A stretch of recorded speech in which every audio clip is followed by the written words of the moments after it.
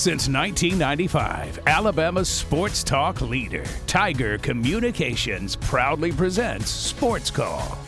It's time to join our SportsCall crew as they discuss the latest headlines and happenings around Auburn and the entire sports world. To be part of the show, give us a call at 334-887-3401 locally or toll free at 1-888-9-TIGER-9.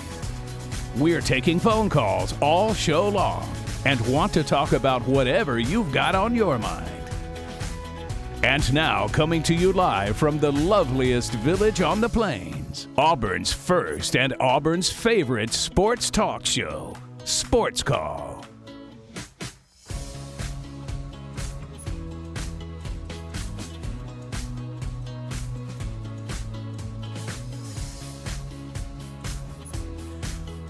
Welcome, Auburn, into the Friday edition of SportsCall, live on Tiger 95.9, the Tiger.fm, and the Tiger Communications app. My name is Ryan Lavoie, the host of this show today. I've got Brooks Childress with me, TP Hammock running the board, taking your phone calls for the first hour today on this Friday. Of course, we will have a shortened show today, so there will not be much beyond this first hour of the show. There will only be an hour and a half today. We'll get off air around 4:30.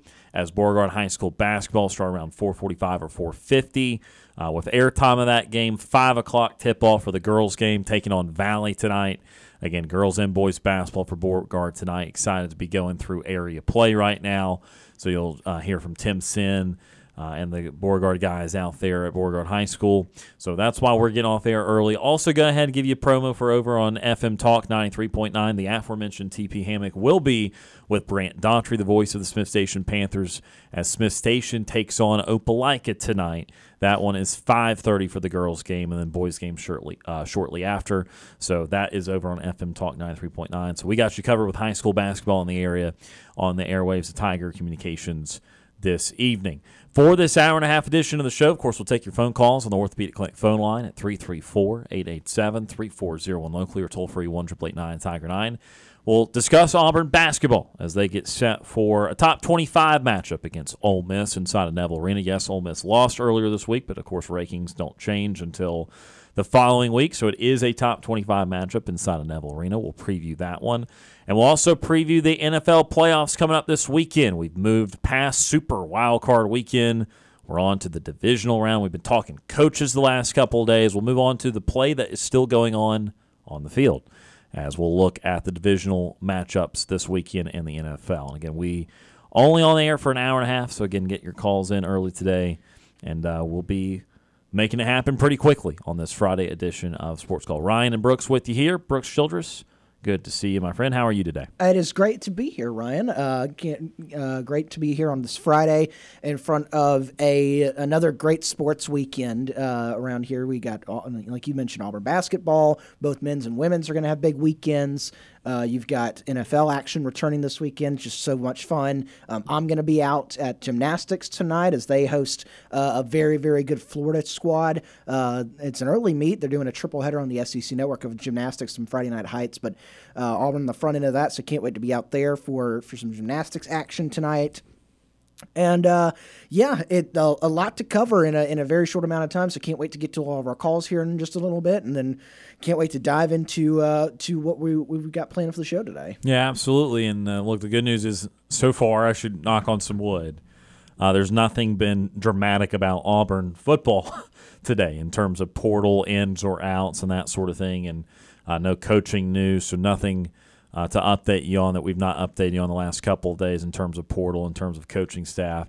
Had a great conversation with Brian Matthews about it yesterday. You can go check that out on the Sports Call podcast presented by Coca-Cola. Of course, if there is new news in the next hour and a half, we will give that to you. But, again, most of the portal news still coming out of Tuscaloosa these last couple of days, and we'll probably, once the dust settles, want to do a roundup of all that. I know we are more focused on Auburn, but again, it's about as many portal people as you can lose in one cycle, just numbers-wise. So that'll be coming, probably trying to tie all that up next week. I was about to say, the biggest Auburn football news out of the last 24 hours has been the announcement of the A-Day game. Yes, and so we can mention that.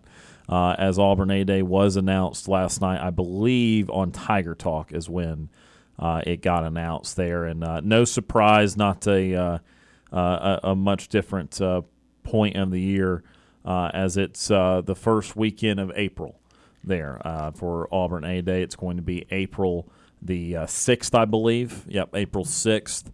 Will be Auburn A-Day. The biggest news is what's not that weekend. It's not Masters Weekend. I guess I should say that is a little surprising because it always seems like it's Masters Weekend. So, not that a lot of people have to make that decision because you don't ever win the lottery because who actually wins the lottery to get to go to the weekend rounds of the Masters? But that is not Masters Weekend. So, April the 6th is Auburn A-Day. So, I guess maybe 1 week earlier than normal, but certainly still kind of in the same time frame there.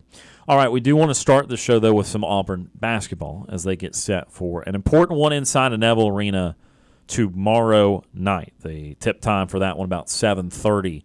As, again, Ole Miss did lose in the midweek. They, having sustained their second loss of the year, they lost to LSU 89-80. But still, the rankings don't change. This is a top 25 matchup. And I mean, I'll tell you, if Ole Miss were to surprise Auburn, Ole Miss would stay ranked. So that's why they don't change in the midweek because you play two, and a lot of ranked teams end up losing one if they have to go on the road. Auburn hopes Ole Miss will have lost two when the week is over. So, Brooks, again, these two teams with the same record, 15-2. Been a little hard to figure out exactly how real Ole Miss is. And, of course, a lot of storylines will be around Allen and Wes Flanagan returning the Plains after several years for Wes on the coaching staff and obviously Allen on the roster. So an interesting one tomorrow, Neville Arena. Yeah, very, very interesting. Auburn, Ole Miss. This is going to be, we mentioned it earlier this week with when we talked to Justin Ferguson. This is the first time Auburn's played a ranked team since you opened the season with a top 20 Baylor team. And so this is going to be a big test. I know Auburn's played some pretty good, pretty decent teams so far, and they've come out on the positive side of most of those outside of, again, that Baylor game and that App State game. But this is going to be a big test. This is your first really big conference test at home. You went on the road, played at a very tough place to play in Bud Walton Arena, and you came away with a big dominant victory. Well, this is the first time a big team is coming to your house, and it is going to be a test for you. Ole Miss is a team that, it's still trying to figure out who they are as a basketball team because they come into this game overall with the exact same record as Auburn, 15-2. The only difference is both of their losses are in conference play. And one of those was to a very good Tennessee team, which is understandable. The other one was that to LSU, which Brian Matthews said yesterday. He thinks that's an LSU team that's better than what a lot of people think it is. I mean, you look at it and how they've played so far this year, they've put together a little bit better record than what you have thought. They still have a few. We mentioned it going into last weekend's game. There's a few losses on the resume that's kind of a head scratching loss already. But it's a road game. Both of those games they've lost are on the road, and so both road games are difficult places to go. Auburn, of course, coming in 4-0. I think the biggest thing here is what we talked with Brian Matthews yesterday, and you asked the question, Ryan, about any injury worries with Janai Broome, and he very rapidly said, no injury worries. He's going to play on Saturday, which is great. I think that way, we talked about contingency plans on yesterday's show, who you would put there, what the rotation would be, how much would Dylan Cardwell actually, have to step up and play there. The fact that you are going to have Janai Broome more than likely in that lineup, starting lineup for the game, is huge. It's very, very big. I think that the crowd is definitely going to be a little fired up to see Allen Flanagan back on the court. I know Bruce has made the call out to say, hey, he's an Auburn man. Let's treat him. Let's welcome him back. Him and Wes. I think we all know the students and the fans are going to give him a little bit. I'm in the same camp as he left to go play with his dad, continue to play with his. It's not like he left and went somewhere else after his dad left. He went to continue to play with his dad, so I respect that. But the students and some of the fans are going to give him a little bit, especially that first missed shot. Yep. Woo. Gosh, it's going to be loud at that first missed shot. And so I think Auburn's in a very, very good situation to win this game. You're going to have a Saturday crowd at Neville Arena. I know we talk about all crowds at Neville Arena are good, but a Saturday night crowd at Neville Arena, giving everybody enough time to get there. You're going into it a Ole Miss team that is again a mystery of who they actually are. And it's a game that you're coming off of a game last weekend with LSU that you gave up a big run and you were able to win it. So you were able to show you were able to conquer adversity there, and then you were able to go on the road to a place that you haven't won a lot. And it's a place that always gives you trouble with Vanderbilt, and you were able to get that win. So I think confidence is riding high right now for the Tigers. I think you got 2 days to prepare for this one coming into it, and so right now I think Auburn's in a very, very good chance to win a basketball game tomorrow. Look, I think Ole Miss is a very interesting team because we are all trying to figure out exactly how fast Chris Beard can build this. Chris Beard's a wonderful basketball coach. He, even for what he did at Texas, I think people so easily forget that if Auburn had the correct call of a double dribble against Virginia back in the NCAA tournament 5 years ago, Auburn would have played Chris Beard in Texas Tech in the national title game. That's who was the national runner-up that year. So Chris Beard's been really good at this, and he's been doing it rather quickly. The question was, could it already look like a tournament team this year? And so far they have looked like a tournament team. They're probably not, in all honesty, a top 25 team. If I had to take my best swing at it, I think that they are not necessarily too deep, and they're still working on exactly what they need to get out of their post players because their top players are all guards, and they really they have some link with those guards. I mean, they will play of their leading scorers, their top 4 leading scorers. 3 of them are technically guards, but Morrell, Flanagan, and Brakefield, 6'4", 6'6", and 6'8". And Brakefield is more of a forward, to be fair, but their other guard is Jalen Murray. So it's a pretty guard-heavy team. Their best true center option is Jamarian Sharp, a transfer from Western Kentucky. If you're not familiar with him, he's going to stand out pretty easily to everyone. He's 7'5", and he's similar to Vanover, who's also in the SEC. He's at Missouri. Just a large, skinny dude. Not much of an offensive threat, but he, in about 15 minutes a game, blocks, I think, 3.5 shots a game. So he's going to have a block shot. I'm going to break the news. He's going to have a block shot tomorrow. But again, that's a guard-centric team. What's interesting about it is that in this age where three-point shooting becomes more and more and more important and people take more and more threes, Ole Miss is a team that makes a lot of their threes, but they don't shoot a lot of threes. Ole Miss is 39% as a team from three. For reference, Auburn's about 33.5. 39.0% is 15th in the NCAA. So this is a top 15 shooting team from the three-point line. However, they only take 19.5 threes a game. And that is 285th in the country. So, again, their percentage is top 20, yet their three-point attempts is bottom quarter-ish, so 285th, something like that. So it's a team that only likes to take high-quality threes. And it's a team that really could stand to shoot more, to be honest with you. So I'm going to be very interested to see how Auburn defends the perimeter and how they decide to guard Ole Miss's guards. By comparison, again, I told you Ole Miss is 15th in the country in three-point percentage. When Ole Miss takes a 2, they are 249th in the country in percentage. So the name of the game is to force them to drive and finish at the rim, because that is much more of a problem than it is to stand there and take looks from three. So I think how many attempts Ole Miss ends up getting from three will be relevant. And then, again, what that 2-point percentage is for Ole Miss, because they have certainly struggled in that department. And, look, again, it's no secret. Allen Flanigan's played really good basketball for Ole Miss this year. If you want to hear the numbers for him, he's their second leading scorer. Morrell, one of their other guards, Matthew Morrell, is just a tick higher. But Flanigan, 16.5 points a night, 7 rebounds, 3.5 assists, a steal and a half, and a block a night. 42% from the field, 31.3 from three. So again, still not shooting the three great, but a little improved off of sometimes. Again, he's just getting to be a higher volume player now with the situation Ole Miss. And again, they only play 8. They play 8 guys, and again, really only 2 bigs.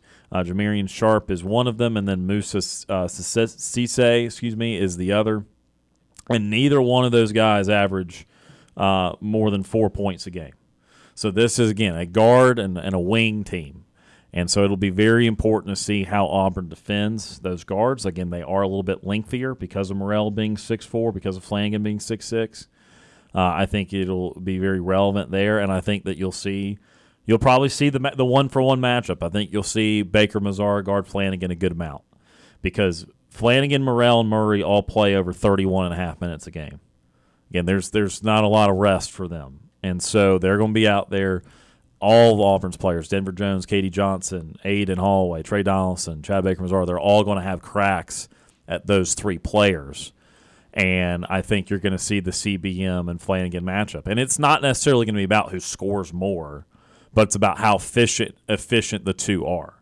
Because that's the whole point of what Baker Mazzara has done for Auburn, is that he is giving you similar point rebound numbers to Flanigan when Flanigan was at Auburn these last 2 years, not his sophomore year when the team wasn't good. But he's giving you similar raw numbers to what Flanigan did, but he's doing it at a much higher clip in terms of efficiency. He's shooting the ball a lot better than Flanigan did because Baker Mazzara from 3 is in the high 30s right now. So he's at, again, the 9.5 point number. But he's 44% from the field, and he's 38% from 3. And, of course, Flanigan's usually a low 30s type of guy from 3 and low 40s instead of mid-40s field goal. So, again, it's a little more efficient with a little more defense. So that matchup is going to be something that people stare at. Yes, I would recommend a cheer in the pregame for Allen Flanigan, appreciation of 4 years at Auburn, being a part of some successful Auburn teams. And then once the game gets going, all hell breaks loose. And that's probably what it should be, and that's what I would prescribe for a dose of appreciation pregame, followed by you're now on the opposing team. Just another little nugget about this game. Bruce Pearl met with the media not too long ago, and it came out of that press conference that this is the first time that's ever been a ranked versus ranked matchup between these two in basketball. Wow. Again, I guess you can put the 2 and 2 together, that Auburn's, aside from the Bruce Pearl tenure, up and down, and Ole Miss would certainly not have a lot of history to it either. A couple of good Andy Kennedy teams that made the tournament, but beyond that, I'm not aware of much. So it makes sense if you think about it, but still the teams have been at it for so long, you would have thought maybe the stars would align one time. That is a pretty cool factoid there. We're going to go ahead and take our first time out of the show right now. Got a couple calls lined up on the Orthopedic Clinic phone line. We will get to them right after this timeout. You're listening to the shortened edition of Sports Call here on this Friday afternoon on Tiger 95.9.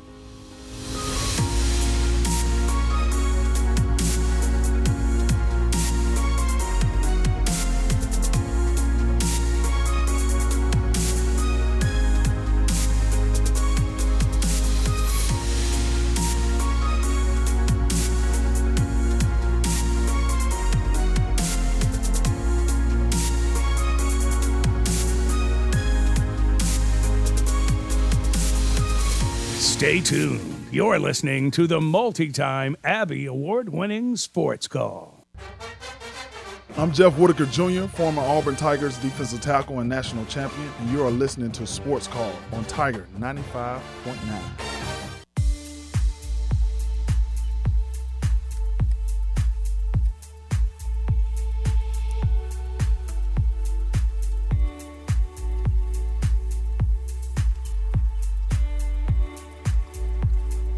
Welcome back to Sports Call, Tiger 95.9, the Tiger.fm, and the Tiger Communications app. Ryan Lavoie and Brooks Childress with you here on this Friday. TP Hammock running the board and taking your phone calls for this first hour. Again, only an hour-and-a-half show here on this Friday. The number to call is 334-887-3401 locally or toll-free 1-888-9-TIGER-9. We go to the Orthopedic Clinic phone line for the first time today. Matt from Tallahassee. Matt is with us. Matt, how are you today? I'm doing fine. I just got back from my swimming in Birmingham. I won first place in one of my events, and then I hit my head, and I didn't do the rest of the swim meet. So I got first place in one of them. Well, that's awesome, man. I'm sorry you hit your head there at the end, but that's a great job, man. Yeah. What's up, Brooks? Hey, man. Congratulations. Thank you. And so what? So was that JP? Yeah, TP is not on the show today. He's just answering the phones. Oh, hey, so Brooks, are you going to do the game tomorrow? I'll be up there with the in the media section. Yes. Okay. So do you think it'll be a high score game tomorrow night? Yeah, I mean, it could be. Auburn is certainly capable of it. I think both teams, though, are averaging around mid-upper 70s scoring, so it could be a high-scoring game for both teams. Do you think it'll be like 100? Like, you think it'll be in like the 90s or the 100s? You could theoretically touch the 90s. I would say probably lower 80s into the 70s for both teams. If Auburn's defense plays well, they may hold Ole Miss into the 60s. So, Ryan, I heard that you were talking about the two Ole Miss big guys. Would you put Caldwell on one of them? Or who?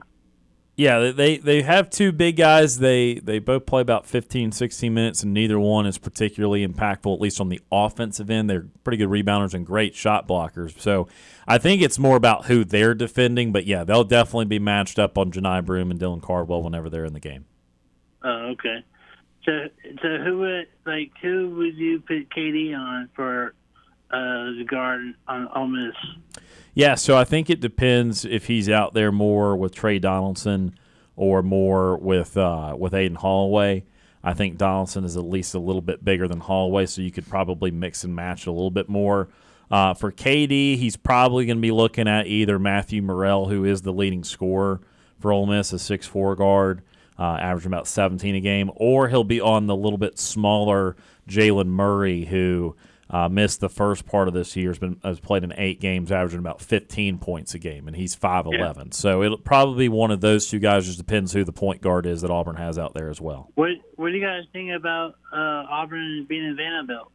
I thought it was a really good win. I thought Auburn did a good job of playing pretty consistent basketball. I know Vandy shot a lot of free throws in the second half, but Auburn's play was very similar from an offensive perspective and guarding Vandy in terms of forcing them to shoot about the same percentage. So winning by double digits on the road is always a good thing in college basketball. So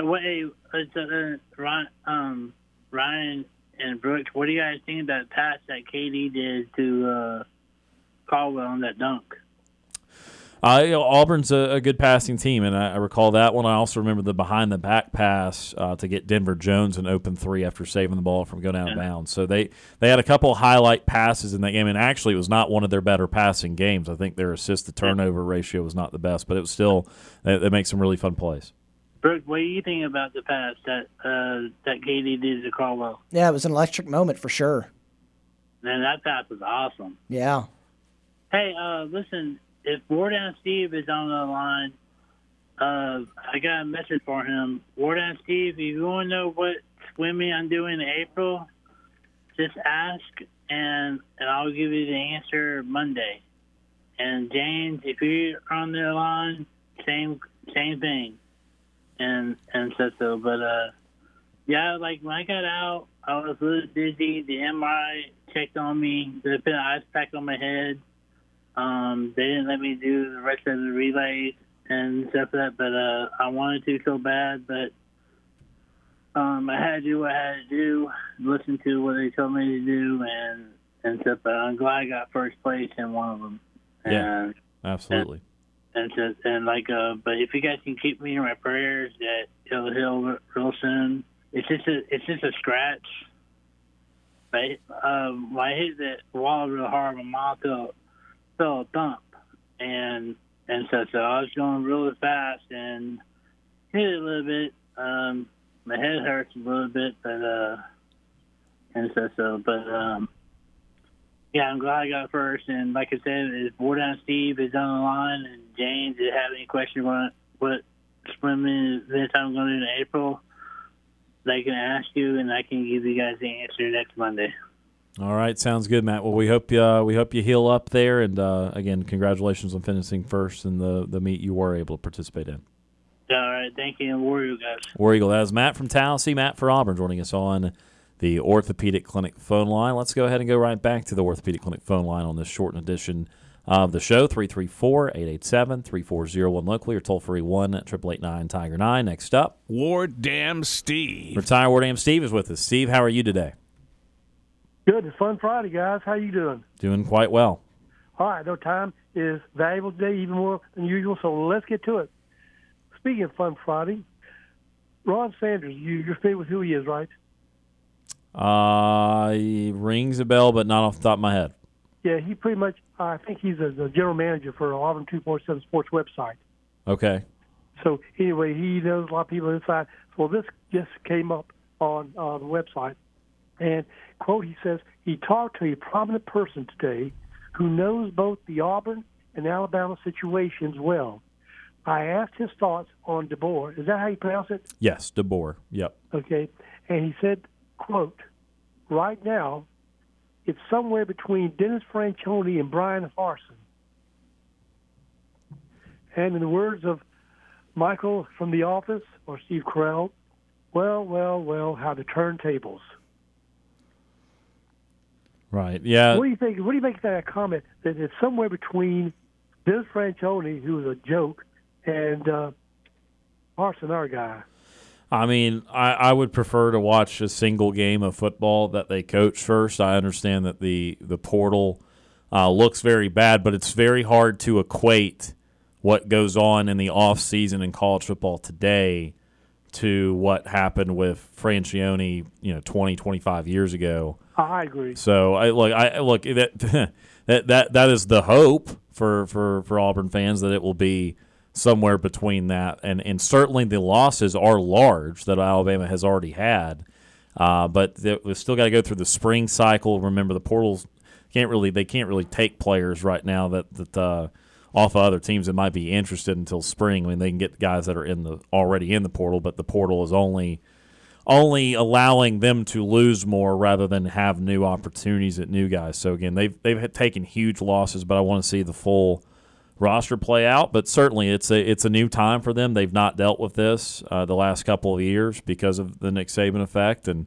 it is again it does not take some sort of hot take machine to tell you he's not going to be Nick Saban, but what that means, we will see. But let's see how he coaches first. Yeah, fair enough. All right, moving on. I did see just a few months ago from Jason Caldwell that apparently Janai Broome is going to be good to go. Those are words from Coach Bruce Pearl. Yes, and we also asked Brian Matthews about that yesterday, and he said, yep, no problems at all. He's good. All right. Sticking real quickly with the transfer portal, I guess this one I said, this is wow. From Bleacher Report, a person by the name of what comes from CBS Sports, but a person who his name is McCormick. Have you read about him? In the transfer portal? No, he's Miami tight end. Oh, yes, the tight end that's going to play for the 9th year. Oh, yeah. Yep, yeah, sorry. 9th year, yep. 25 years old. I said, oh, my God. But before he had a lot of season-ending injuries, but he's probably as old as some of the people who are now playing in the NFL. Several. I mean, C.J. Stroud's like 3 years younger than him. I mean, it's pretty crazy. And I think all of us were talking a little bit about it in the office earlier today. And I think our thoughts collectively are, well, maybe not everyone would want to keep playing that long. But with NIL, if you're making, he's not a high-end player, but even if he's making $50,000, which would be a normal type of salary out here in the real world, then more power to him to play football for that. So I can see the reasoning, and I have no idea if I were in school that long if I'd want to keep doing that. But that's what I was wondering. Yeah. What was the motivation for him to go this long? I mean, you love the game, and you understand that once you leave college, you don't have a professional opportunity, right? I mean, I can't think of, it would be so weird for someone out of high school to do it, but like I knew the second I left high school that my athletic career competitively was over. And that's not a great feeling when you love something like that. And for these guys that have even more invested than I did, or you and me, or whoever that just played high school and didn't make collegiate, that's tough when you've spent 15 or so, 10, 15 years of your life doing that, and you truly love that. So I want to at least understand the perspective of the realization that that's it for you once you leave college. You don't have that professional opportunity, and that's the realization that comes to about 90% of these collegiate athletes, if not more. And so if you have the opportunity to keep extending it, you need to figure out what's going to be next at some point with your college education. But certainly now that you can get paid some of this NIL money and be more financially set up to survive a little bit longer with it, I can certainly understand and empathize and think about all the positive reasons of doing that. Yeah, well, what caught me was 9 years. And Lord, let me read this. Oh, I get it. Yeah, it's an extreme. I can't fathom any. I couldn't even fathom 9, so I can't fathom any more than it. It's an extreme for sure. Well, moving on real quickly, say with football, this I got from the Sports Grid. It's called the Maxwell Minute. Let me read this. NCAA hands down penalties to Florida State. Rick Harrow, who's known as a sports professor, have you seen this? What's happening at FSU?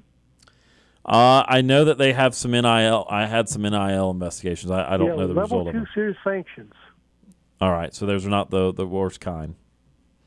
They're going to have 2-year probation and scholarship reduction, suspension. For impermissible NIL 3-game suspension, FSU 2-year probation. I'm reading this.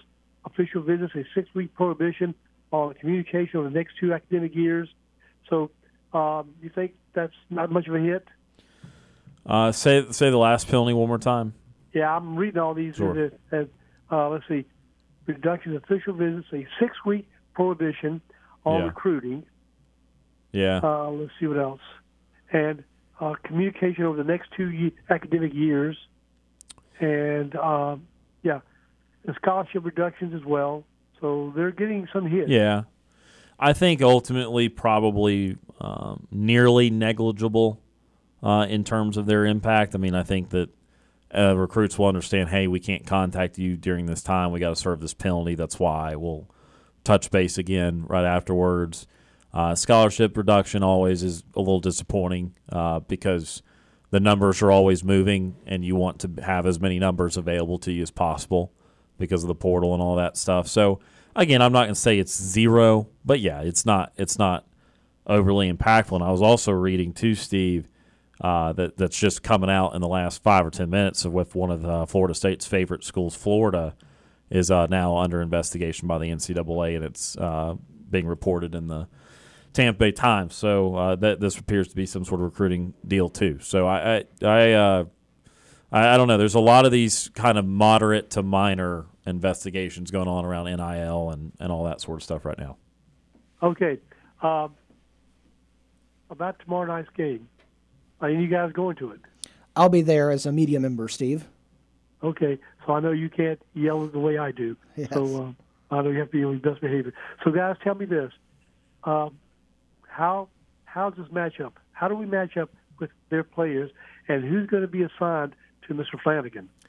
I think the good news about Auburn is because they're so balanced, they're going to match up with just about everybody. I think the strengths for Ole Miss, as we were talking a little bit about in the first segment, they're a really good three-point team. They don't shoot a lot of them for whatever reason. They are 39% from three this year. That is 15th in the country. However, they only take about the 270th most threes, so they don't, for whatever reason, jack a lot of them up. They just, I guess they take good quality threes. So they're a much different team when they have to take two. So Auburn's going to want to run them off the three-point line and make them take some runners and some difficult floaters and that sort of thing. And as far as Flanagan's matchup, I don't see why it would not be a lot of Chad Baker-Mazar. Now, obviously, Baker-Mazar will not be out there every second that Flanagan is, and he does not start. So probably Chris Moore would draw first blood on him, I would think, when you're thinking about Auburn's starting lineup of Jalen Williams, Janai Broome, Chris Moore, Denver Jones, and Aiden Holloway. I would think that would be Chris Moore for 4 or 5 minutes.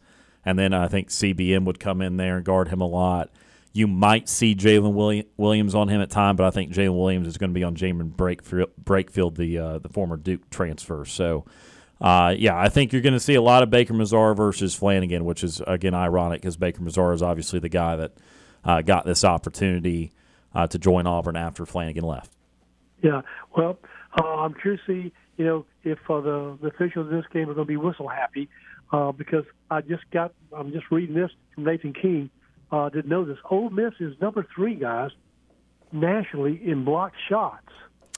Yeah, so we should talk about that. And I did mention the individual part of it because a lot of that comes from Jamarian Sharp. So they don't have much of an offensive presence. They're big. Cisse and Sharp combined for like 7 points a game. Again, they don't do a lot of scoring. But you're right, Jamarian Sharp, he used to play at Western Kentucky, and he is 7'5".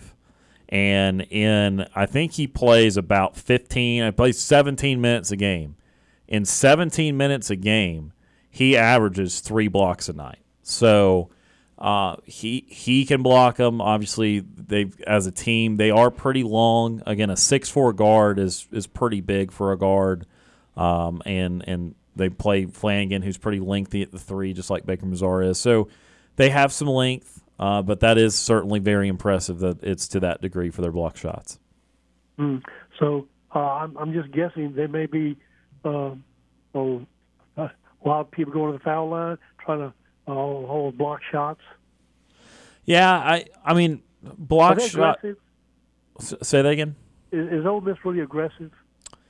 Just in terms of on-ball pressure, or yeah. I mean, sure. Again, I don't think that they are really renowned as a great defensive team. I mean, they gave up 100 to Tennessee, so you can try to play aggressive, but if you're not good at it, you're just going to foul people way too much. And when you look at their numbers, they're kind of in the middle of the pack. It looks like from what I'm seeing and what foul attempts allowed and foul attempts are. And they're a good foul shooting team at 75%. That's 57th in the country, but they take 114th most free throws. They allow the 145th most free throws. So to me, that's in that middle third range. So they're pretty standard when it comes to the foul line, pretty average. All right, well, I know it'll be a good crowd tomorrow night. Now, I have not seen the lines come out yet. Guys, what would you make the line? I would go high single digits for Auburn. I'd go 7.5, 8.5, maybe 9, somewhere in there. Okay. Do you expect this to be a low-scoring game or not? I would trend towards higher because, again, I don't know that Ole Miss truly is a great defensive team. I think, again, they have one great element, and that's what we've discussed with the block shots, but that's not everything, obviously, defensively. So they have a propensity that you can get them. They do shoot it well, so, again, if they get a lot of looks from 3, they'll be able to score. They've had some impressive nights. I think this would be an 85-75 type of game with the potential to get to 90, honestly, if you're Auburn. You did it against LSU. So I would not be shocked that Auburn got to 90 if they play well. Got to play well to get to 90 points. But I would certainly lean towards higher on this one. All right, finally, guys, I'm talking about you, Mr. Ryan Lavoie, your team. Yes, sir. I'm just reading this from Bleacher Report. All right. I know Tampa Bay lost in the early part of the season, 20-6, I believe, right? That sounds right. Yep. Yeah. All right. Well, it says here that Tampa Bay should be able to exploit the Detroit Lions' 27th ranked pass defense. I know they were that bad. Yeah, I didn't know the numbers there too. I mean, I know Detroit is a better offensive team than defensive team. I had that knowledge just because of the way Goff has played, the weapons they have, Amon-Ra St. Brown, and their running backs, Gibbs and Montgomery. And so, I knew about their offense, and I figured that, overall as a defense, they're not going to rank too highly, but 27th is quite low. And it says here that, according to Beach Report people, that Baker Mayfield should be able to take advantage of that. And also, apparently, they expect Tampa Bay to blitz. In fact, he says here they blitzed 40% of the 41 40.1% of the time. And they're expecting the defense for Tampa Bay to force Jared Goff into a lot of mistakes. What do you think? Yeah, I mean, I think that's the goal. I mean, again, if you give up 20 points to the Lions, I mean, that's a pretty good place to be in because, again, the Lions are a good offensive team. So even in that game in Tampa, it was not the defense that let Tampa Bay down. It was obviously scoring 6 points. You're not going to do much with that. Now, Goff did have a good, productive day, but the Lions did not run at all. I think the Bucs were very committed to at least taking the run game away from them. But obviously the offense will have to play much better than it did against Detroit the first time. And look, the good news for Tampa is they just did that. They got beat pretty good by Philly in the regular season, and then they beat Philly pretty good in the postseason. So I'm not trying to sound pessimistic because I know I've leaned towards the Eagles. This is going to be a really tough place to play. This is now on the road for Tampa, and Detroit has so much momentum that it's just going to be really tough. I think I saw somewhere the NFL or someone said that this was this past playoff game for the Lions against the Rams was the fourth loudest playoff game in NFL history. So I don't know if anyone else saw that, but so that's a fired up environment. It's going to be very difficult, and the key will be Detroit's play action. How Tampa defends that? Can they sack Goff? Do they get fooled by play action? That sort of thing, and then of course Tampa's offense needs to do better than 6 points. But I still lean towards Lions. I think that this stars are aligning for them, maybe not to win the Super Bowl, but certainly to have if they get to the NFC Championship game, that's about their best season ever. So I think they're very much on the doorstep of that. Well, I suspect you're just trying to be, as I guess we're expecting the worst and maybe hoping the best. But I got to tell you right here, according to the Bleacher Report, you got two offensive weapons that should take advantage their pass defense. Mike Evans and Chris Godwin. Yeah. Oh, I love them both. They're both awesome. Evans is a free agent after this year, and of course Tampa's trying to figure out if he'll be a Buck for life or go somewhere else and make a lot of money. But those two are no jokes, and they're no secrets to Detroit. That will be very important for them to try and stop. And it's the chess match, and then Mike Evans, I think, on man coverage this year, just against one-on-one coverage, had over 800 yards receiving. So I definitely expect Detroit to double team him a lot.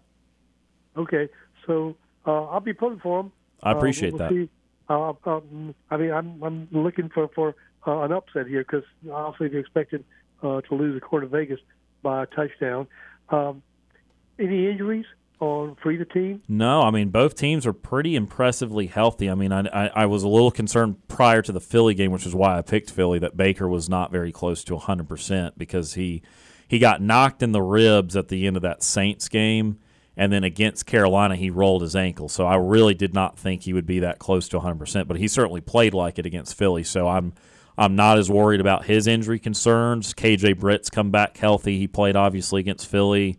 So Tampa's good, and then I think that the Lions had maybe Khalif Raymond on their injury report as being questionable, but he's like their number 4 or 5 receiver. So I really think both teams are going to have everybody available, and that's incredibly rare at this time of year. All right. And finally, Brooks, I know you're going to the game, right? I am. And I know you have to be professional. I don't know if you can do this, but if it looks like, we have a big lead, we're starting to squander it, could you maybe write on a big poster board and put it where you're sitting so maybe Bruce Pearl can see it, call a timeout? Well, it's going to be hard to get poster board in there in my backpack, but I'll try. Okay, all right, guys. Well, thanks for listening to my ramblings. Have a safe afternoon and evening. Enjoy your weekend, and we'll talk to you Monday then. War Eagle, guys. War Eagle Steve, appreciate that phone call. That is retired War Dam Steve joining us on the Orthopedic Clinic phone line. A couple minutes left here in the first hour. Again, reminder, we're getting off air at 4:30 today. So a little bit different as Beauregard High School basketball comes up just around 5 o'clock against Valley there at Beauregard High School. Tim Sin and the guys on the call of that one, so that's why we're getting off at 4:30. And in the abbreviated second hour, Brooks and I will go through the NFL matchups coming up this weekend and trying to get through all 4 of them. There was a little bit of NFL news today. just touch this real quickly. That Las Vegas did hire Antonio Pierce today, and so that was not really a job we discussed yesterday. We discussed the top 3 or 4 jobs on our boards, and that was really pretty much all Seattle, L.A., and the Falcons. But Vegas did hire Pierce. The players really, really wanted him. And, again, they finished ultimately 8-9. It was not like they did not rally. It's always a fascinating discussion. I don't know if I land one particular way. Do you get weary about the interims that turn a bad team into acceptable and then kind of get the job? Like, and maybe this is not Pierce specific, but we see this kind of semi-frequently where and even in the college game, think of Ed Orgeron or something. Like you take that interim job, do just well enough, and they give that job to you, even though that you might have been would have been an afterthought if not for that. You see what I'm saying? Yeah, I think it's I'm kind of wary about them. Obviously, they start playing, the players start playing better. Obviously, you're in a better situation than you were in with your previous head coach. So you're going to play with more enthusiasm there, and you're excited. I really think the tell is that first year, because there's been quite often you hired that interim, and then that first year they come back and it's like, well, we're kind of right back where we were, but at least the players are a little bit more happy. The owner may not be, but it really depends on how they enter that first year and how they set up the rest of their staff. Because do they get rid of some of the people that were on that staff because you were working with them and they were the guys that were on the staff with you, and so do you go outside and try to create your own kind of culture there, or are you like, this is it, this is the culture we're going to? So I'm always a little bit wary of it because it could go south really quickly once the good faith wears off. So, yeah, Antonio Pierce does end up getting that job. Again, there was a couple players like Max Crosby even threatening to ask out for a trade if he was not the guy. So, the players really loved him. And, look, I guess in the NFL you get fired up. It is part of it. But Antonio Pierce gets the Las Vegas Raiders job after being their interim post whatever the heck Josh McDaniels was doing there in Las Vegas. We are out of time for hour number 1. Stay tuned, a abbreviated hour number 2. We're out at 4:30 today. When we come back, we will talk about the NFL and its playoff matchups this weekend. You're listening to the Friday edition of Sports Call live on Tiger 95.9.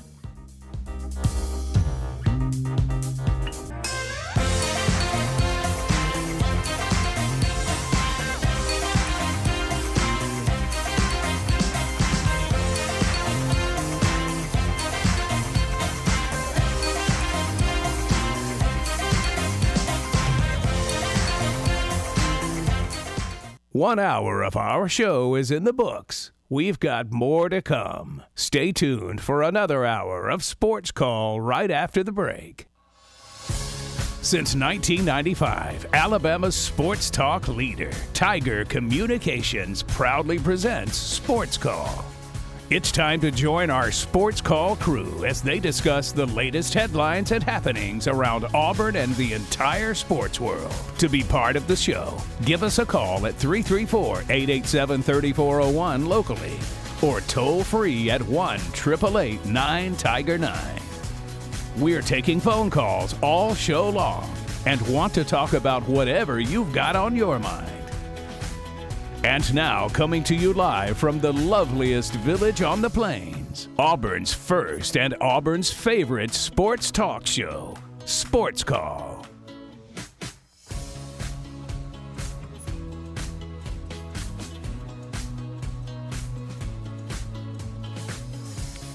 Hour number 2 is Sports Call starting right now. Tiger 95.9, the Tiger.fm, and the Tiger Communications app. Ryan Lavoie and Brooks Childress with you here on this beautiful Friday afternoon. Not as frigid. It's okay. It's 50 feels so much better after you have 37 and you have lows of 12. Yeah, I was out running some errands yesterday, and I was outside. And one of the people that I was with was like, man, it's great that it warmed up and the wind is whipping. It's like 49 degrees. So I'm like, yeah. I'm like, it actually does feel really good out here. I told the story off air when I left Tampa Tuesday morning. Okay, this is still like 10 a.m. 10:30. It was 74. And when I stopped for gas in Tifton, Georgia, it was 40. And flip it. It was very different. I'm glad I dressed more so for 40 than I did for 74 when I got in the vehicle, because things had changed after I went up the interstate a couple hundred miles. But anyway, we have a shortened edition of the show. We're getting off air at 4:30 today. Again, Beauregard High School basketball coming up just before 5 o'clock. Got to get people moved around here. And so Beauregard at 5 right here in Tiger 95.9. Smith Station basketball against Opelika at 5:30. Brand Daughtry, the voice of the Smith Station Panthers, on the call with TP Hammock for that one. So let's get going here with this abbreviated hour number 2. And let's do that by previewing the NFL playoffs. We've already previewed some Auburn basketballs. They take on top 25 Ole Miss this weekend. So games on Saturday, Houston Texans at the Baltimore Ravens. The Ravens were the 1 seed, so they got to sit last week. And then the Green Bay Packers putting the Cowboys back in postseason shambles. They take on the San Francisco 49ers, who were also idle and had the bye week last week. So 49ers, Packers, Ravens, Texans. Which 1 seed, Brooks, are you more worried about on Saturday? Oh man! You see, the thing is, here's you would think how well the Cowboys played all year. The pick would be for the Packers to be more apt to upset the 49ers, because the Texans got the win over Cleveland, but you know when you watch that game, you're like, all right, yeah, Cleveland came back down to earth. Joe Flacco came back down to earth a little bit. Yeah, that makes sense. The Texans have been one of the stories of the year. The thing is the Packers, they went and did that. And last week, I know I said it a couple times earlier in this week when we were talking about last week's games, but last Friday, Ryan, we sat here and you asked which game were you most nervous about, and I said the Cowboys, because it's the playoff Cowboys. And so right now, I think that the one that I'm more worried about putting more on upset alert, not closer to upset alert, would be the Ravens. I think the Texans are a team that we've seen play very well all year long. C.J. Stroud, next year he could come back down to earth. He could be, the sophomore slump is what it's deemed. He could come back down on earth a little bit, but I think he's played so well this year. He's in line to probably be Rookie of the Year. If he was a Rookie of the Year, there would be a lot of people that would say he's MVP. And he's going up against a guy that's getting a lot of MVP love than Lamar Jackson. And so I think the Texans are a team that would be out of the 2 games on Saturday, more likely to upset the 1 seed would be the Texans. Because I think the Packers went in, they got that huge win over Dallas, very emotional, national TV. You beat America's team. And then you're going up, and then you hit San Francisco, and they're like, all right, yeah, cool. Y'all were cute last week, and here's how we play football. Here's how real teams play football. So let me be starting off with this. There's 4 games this weekend. It's the National Football League. The margins are tight, and I'm not 100% confident in any of the 4. I'm going to tell myself, if you did not hear last week, I said despite the fact that I know Dallas at some point will mess this up, I said it won't be the first week. They're going to be totally fine against Green Bay. Green Bay's not that great. Dallas is at home, haven't lost at home. Dallas had not lost at home since the opening game of 2022 when Brady and the Bucs beat them. That's a long time. That was a long time. That is a long time. And then they got their face pushed in by Green Bay. So I was completely wrong on that. Knew Dallas would choke at some point, but did not expect it from the get-go. So I'm not confident about any of it. Of the 2, though, I think you have to be, at minimum, the word I would use is more intrigued by Baltimore. Because what will Lamar do in the postseason? He has checked every regular season box there is to check now. All the questions about the passing and all that leading teams, he has done that to the nth degree now in the regular year. He's about to win his 2nd MVP. And I thought that he clearly improved as a passer this year. However, let's see it in the postseason. Still got to see it in the postseason. Here's the postseason numbers. Okay, he's got 4 postseason starts. He is 1-3. In those 4 games, 3 touchdowns, 5 picks, 55.9% passer. He has fumbled the football 5 times. And then he has a total rushing of 367 yards. So that part of it's good. About 80 rushing yards a game. About 75 rushing yards a game. He's got 1 rushing touchdown. So still not productive in touchdowns. But again, in 4 games, he's got 4 total touchdowns, but he's got 5 picks and 5 fumbles, and he's completed 56% of his passes. That's not good. Really, none of that's good. So, look, the last time we saw him in the postseason was 2020. So we're going to give him another shot for sure, and say that that's not necessarily who he is. But it needs to be pretty good from him to ward off some of that stuff from his first 3 postseasons, because all that was not good. So I'm intrigued by that. That's very relevant to me. And then on the other side of things, how do the Texans respond to being on the road? It's easier to enjoy that playoff experience at home. You're new to it. You're kind of maybe naive to it. You're at home. They're supporting you. You're kind of playing with house money. At some point, does that mentality change from, we got nothing to lose, to, oh my gosh, we're playing very important football. Oh no, we're on the road though. They hate our guts. How do they perform in their first road environment in the postseason? Because they've not had to do that. And I think they'll do fine. I love Stroud. I think Stroud one day is going to end up being a top 5 quarterback in the league. Hell, I mean, if you just want to take this individual year, he probably was a top 5 quarterback just this year. I know that you can't rate quarterbacks all on just one season, but he certainly played the part this season. But I think that I will lean to Baltimore in that.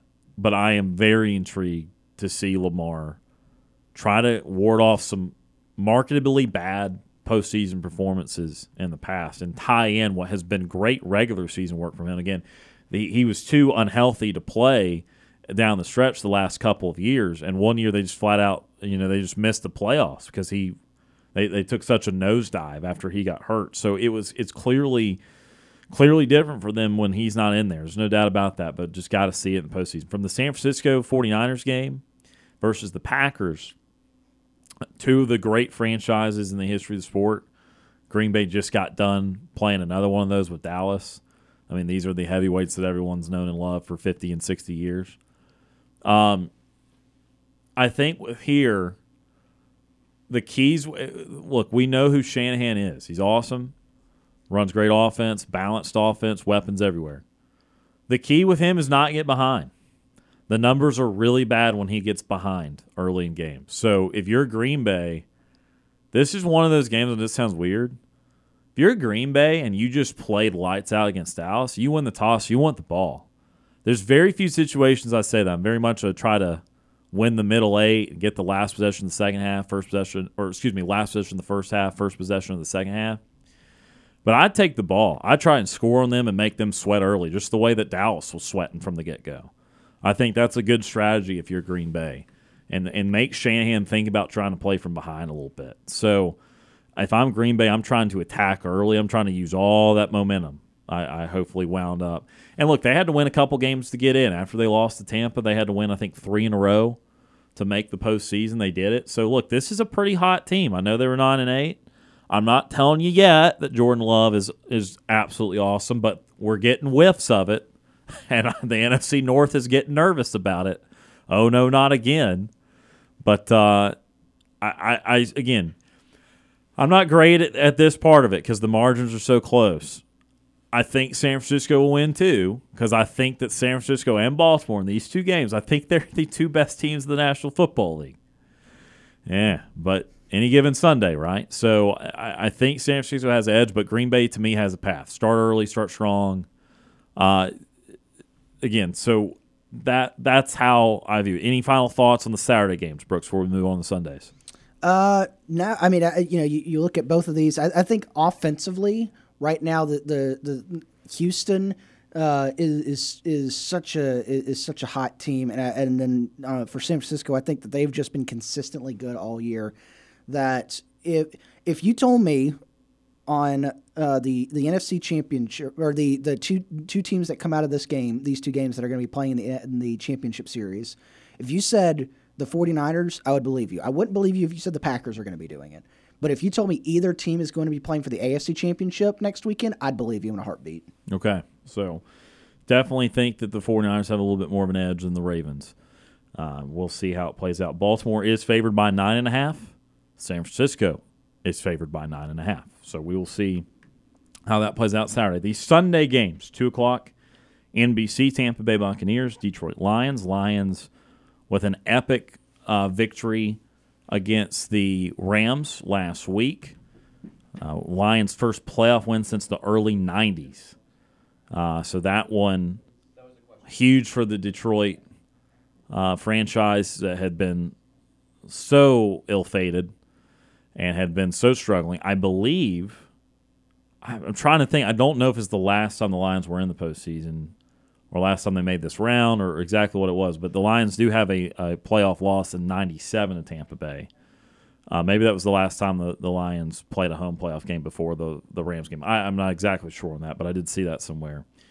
So there is a little bit of history from these two teams, which, again, do not have some of the best histories in the league. Certainly Tampa more than Detroit because of the 2 Super Bowls, but not 2 of the more winning franchises. We just went from Packers 49ers, 2 of the absolute top, to the Bucs and the Lions, who are not going to be towards the top. So that's the 2 o'clock game, Bucs defeating Philly, Lions defeating the Rams. And then the 5:30 game, I think this one's probably on paper the most even of the weekend. I think really this one's hard to figure out who should be favored. Buffalo is at home. They will host Kansas City. Both teams went 11-6 in the regular year. Both teams had their adversity. Both teams, I think there's a world where both these teams end up with 14-ish wins rather than the 11-6. The Bills got off to a bad start. Ironically, they kind of turned their season around against Kansas City. They have not lost since they played Kansas City, as a matter of fact. They lost the Eagles game in overtime into November. They went to Arrowhead and won. Then they beat Dallas, the Chargers, the Patriots, and the Dolphins to win that division, take it from Miami. So that earned them the right to be at home. They did a good job against Pittsburgh, and now they're here playing a Chiefs team, which a little more drama this year. Just that was the way it's been. And no, I'm not talking about who's been watching football from luxury boxes. I don't care. It's great. It's whatever. It's not their fault. It's not the fault. Whatever. Look, Kelsey's getting older, and I think they thought they'd get another huge season out of him. He's been fine, but he's not in his prime anymore. And their wide receivers have been rough until they've got Rashee Rice here recently, who has played really good football. I mean, they're on to something with him.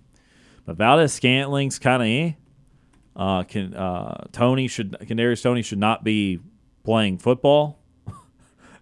He should not be not be playing wide receiver in the NFL. The dude does not even line up the way he should. They've had issues all year long with that, and their defense had to carry them. And that's the first time under Mahomes that you say that, where the offense has had issues, the defense has been the reason you win here. So, Brooks, that's kind of a long-winded rundown of the two. But Bucs, Lions, Chiefs, Bills. I think Sunday's games could be, unless there's an upset on Saturday, I think these are the two most probable close games. What do you see happening? Really quickly, one of my favorite fun facts for the weekend here, looking at it, 2 of the games for the weekend are going to be played in 20-degree weather or below, or, keep going down. Excellent. The other 2 games will be played 60-degree weather or up, as the 49ers, it's going to be like mid-lower 60s in Santa Clara. Beautiful. Then, in Detroit, it's going to be a comfortable 75 degrees inside the dome. Notable dome. Unless you talk to some of the Tampa media, whoever asked that question earlier this week. I don't know who that was. I'm not even sure that – it might have been Tampa. I don't know. I'm trying to defend – I will tell you this. I did not recognize the voice I heard. Let me put it to you that way. Could have very well been, but you're right. If people did not hear, yes – some member of the media did ask Todd Bowles what the adjustment would be like playing from warm weather to the cold weather in Detroit. Todd politely said it's a dome. It will be cold getting off the bus, and otherwise we're there to play football in a town. So, yeah. Hilarious stuff. Yeah. Anyway, but yeah, 2 games. The Ravens and the Bills games will be 20 degrees, somewhere in there, and then the other 2 are in 60 and up weather. So that's great football weather there. The first game, that Buccaneers-Lions game, it feels like a fairy tale for the Lions right now as they continue to win. They continue to look really good. They were you talked about how the Sunday games could be the 2 close games, could be 2 really, really good football games this weekend. Well, the Lions win over the Rams last weekend was the closest game of the weekend last weekend, and so it's going to be fun to see if the Bucs can build on the momentum that they took from absolutely shellacking the Eagles. And I know the Eagles have not been the same team the second half of the year as they were the first half. But the fact that you went in, you fairly easily won that game against Philadelphia. The Lions had to battle. The Lions had to go in. It was a huge emotional game. You had your old quarterback coming back home. You got to boo him in the playoffs. The first time you been in that situation in a while for Detroit. So it was a huge emotional game. I think this game is going to be fairly close. I honestly, if the Buccaneers pull off an upset, I would not be shocked. I think the Lions right now are the slightly better team. You mentioned it a little bit earlier talking to Steve, how it's amazing how both of these teams come in with their health very much intact. I think the Lions offense is the team that you're looking at, and it's just, man, they've got some weapons there. Dan Campbell's a coach that likes to take some chances and go for stuff. What's going to be a really big factor, and I think is what I just threw out there is playoff football, a very close game. If it's a very close game, and there is a chance to you either let's say take the points, and get a 3 or go for it. Playoff football is a different animal. Does Dan Campbell gamble and make those calls to go for it? Because we saw it backfire on the Eagles a couple times after a couple penalties.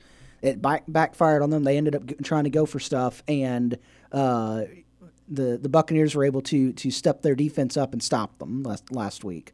So can the Lions, if the Lions are presented with some of those situations, will they do what the Eagles did and try to go for it and look at, and I'm not saying the Buccaneers are going to, are definitely going to stop everybody every single time, but, the Buccaneers will see that and say, all right, we've been in this situation before. Don't panic. We just, play football. Or do they, go away from a little bit of the more aggressive approach that Dan Campbell has had this year and be more conservative with trying to win a football game? That's going to be very, very interesting. The other game, that Chiefs-Bills game, is so interesting. I saw a stat earlier this week, and I said it on air. 15 playoff games has Patrick Mahomes has played in 15 playoff games. All of them have been inside Arrowhead Stadium outside of Super Bowls. Good grief. This is the first time he's been on the road. This is the third time him and Josh Allen match up in the playoffs. The Kansas City Chiefs have won both the previous 2 times, and they've both been in Arrowhead. This is the first time you've got to go up to play in Buffalo. You look at it, some people would say, oh, the cold is, going to be a factor. They both played, Kansas City played a minus 33-degree wind chill last week. Cold's not going to affect them. This is one of those, this game, I think right now, Buffalo is the hotter team. I think that they've really gotten on a roll as the season's gone on. I think Buffalo is the team that should win this football game.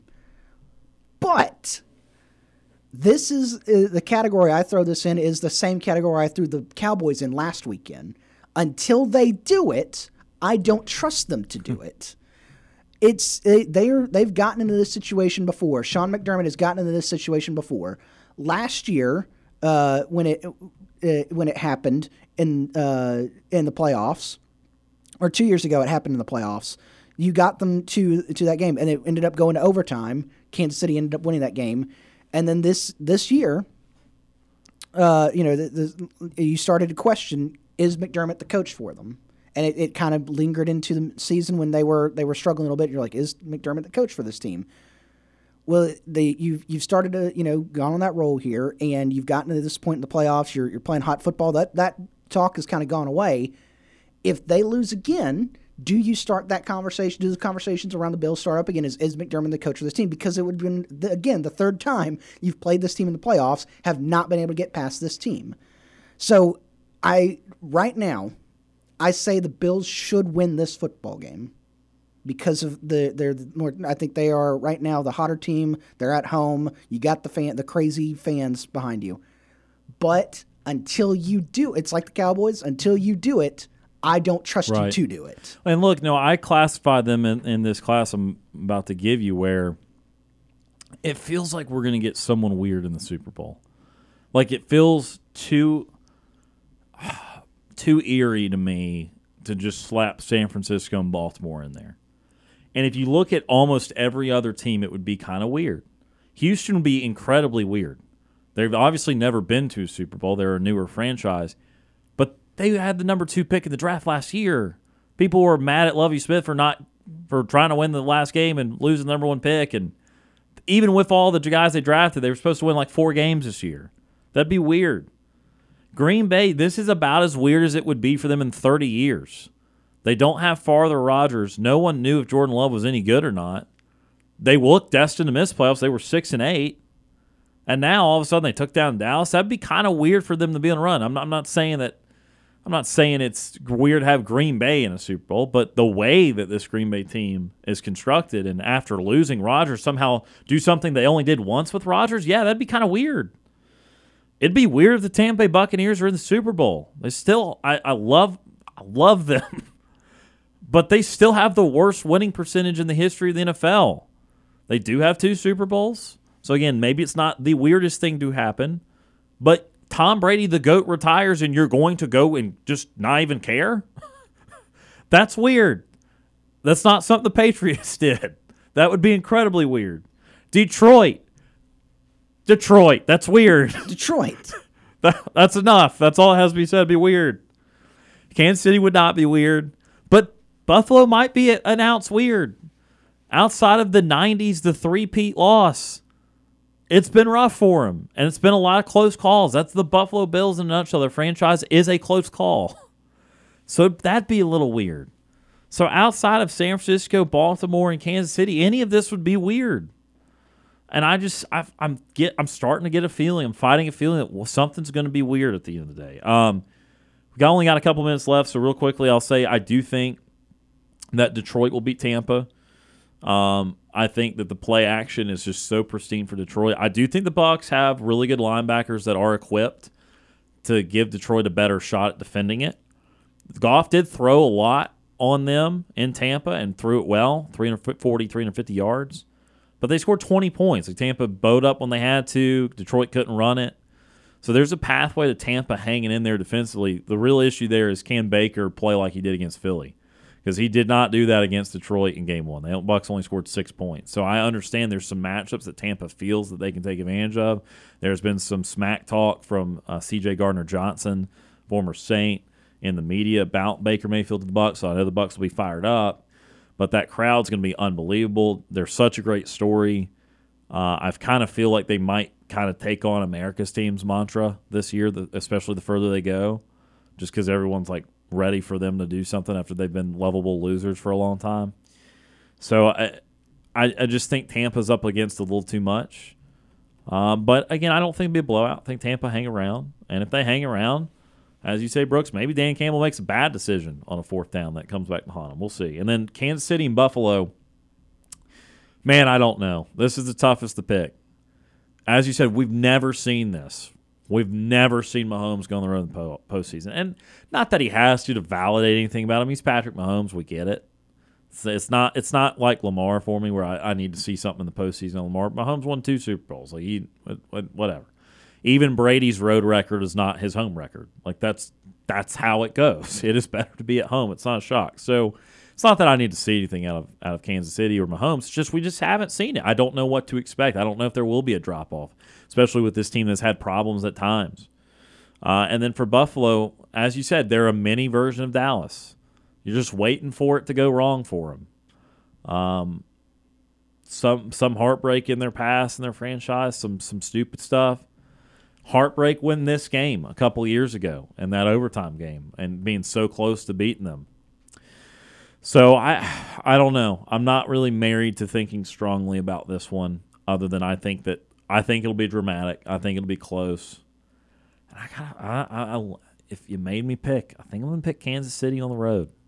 Just that same thing. Like, seeing has got to be believing, and we got to see it in the postseason out in Buffalo. It's more than just a Josh Allen thing. It's just a franchise thing. It's just like, I need to see you not have the most painful pain and not do the dumbest dumb at some point in the postseason. So I think this is going to be a really, really fun weekend.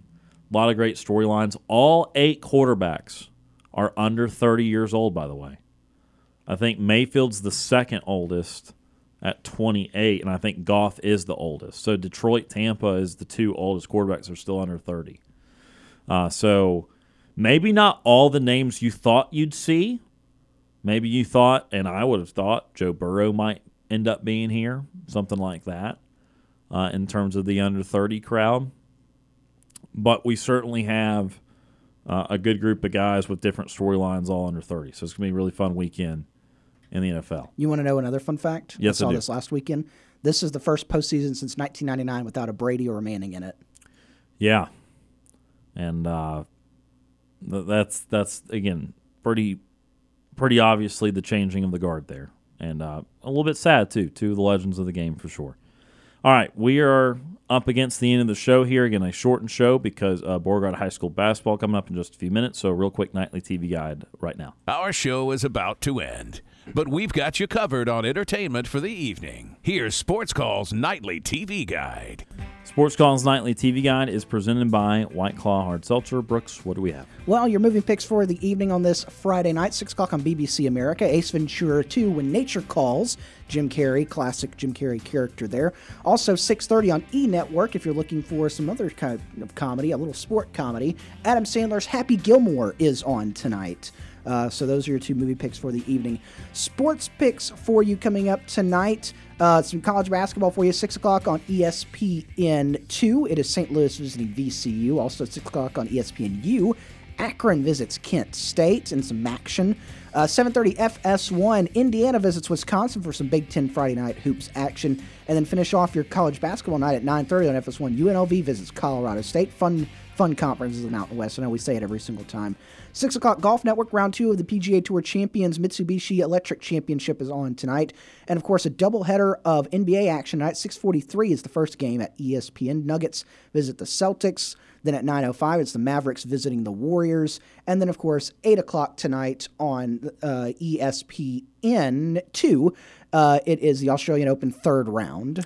I've got one amendment there. Is the Warriors not playing tonight? Yeah, because of the assistant coach that sadly passed away a couple days ago. They replaced that with the Lakers and the Nets. All right. Well, then still a doubleheader of NBA Yes. basketball. Yes. Still out west. Yes. And still another California team. Yes. Still a lot was the same. Yes. Just one little amendment there because, again, of the tragic passing of the Warriors assistant. Yeah. And that's SportsCall's Nightly TV Guide, presented by White Claw Hard Seltzer. And that's it for this shortened edition of Sports Call here on this Friday. Brooks Childress, thank you very much for being on the show and all that you do. Hope you have a great weekend, sir. We'll see you again next week. I'll see you then. And that does it for the show again today and for the week. As always, we certainly appreciate everyone for tuning in and for calling in. For TP Hammock, who's run the board a little bit earlier, and Brooks Childress, my name is Ryan Lavoie. Have a great weekend, and we'll talk to you again on Monday.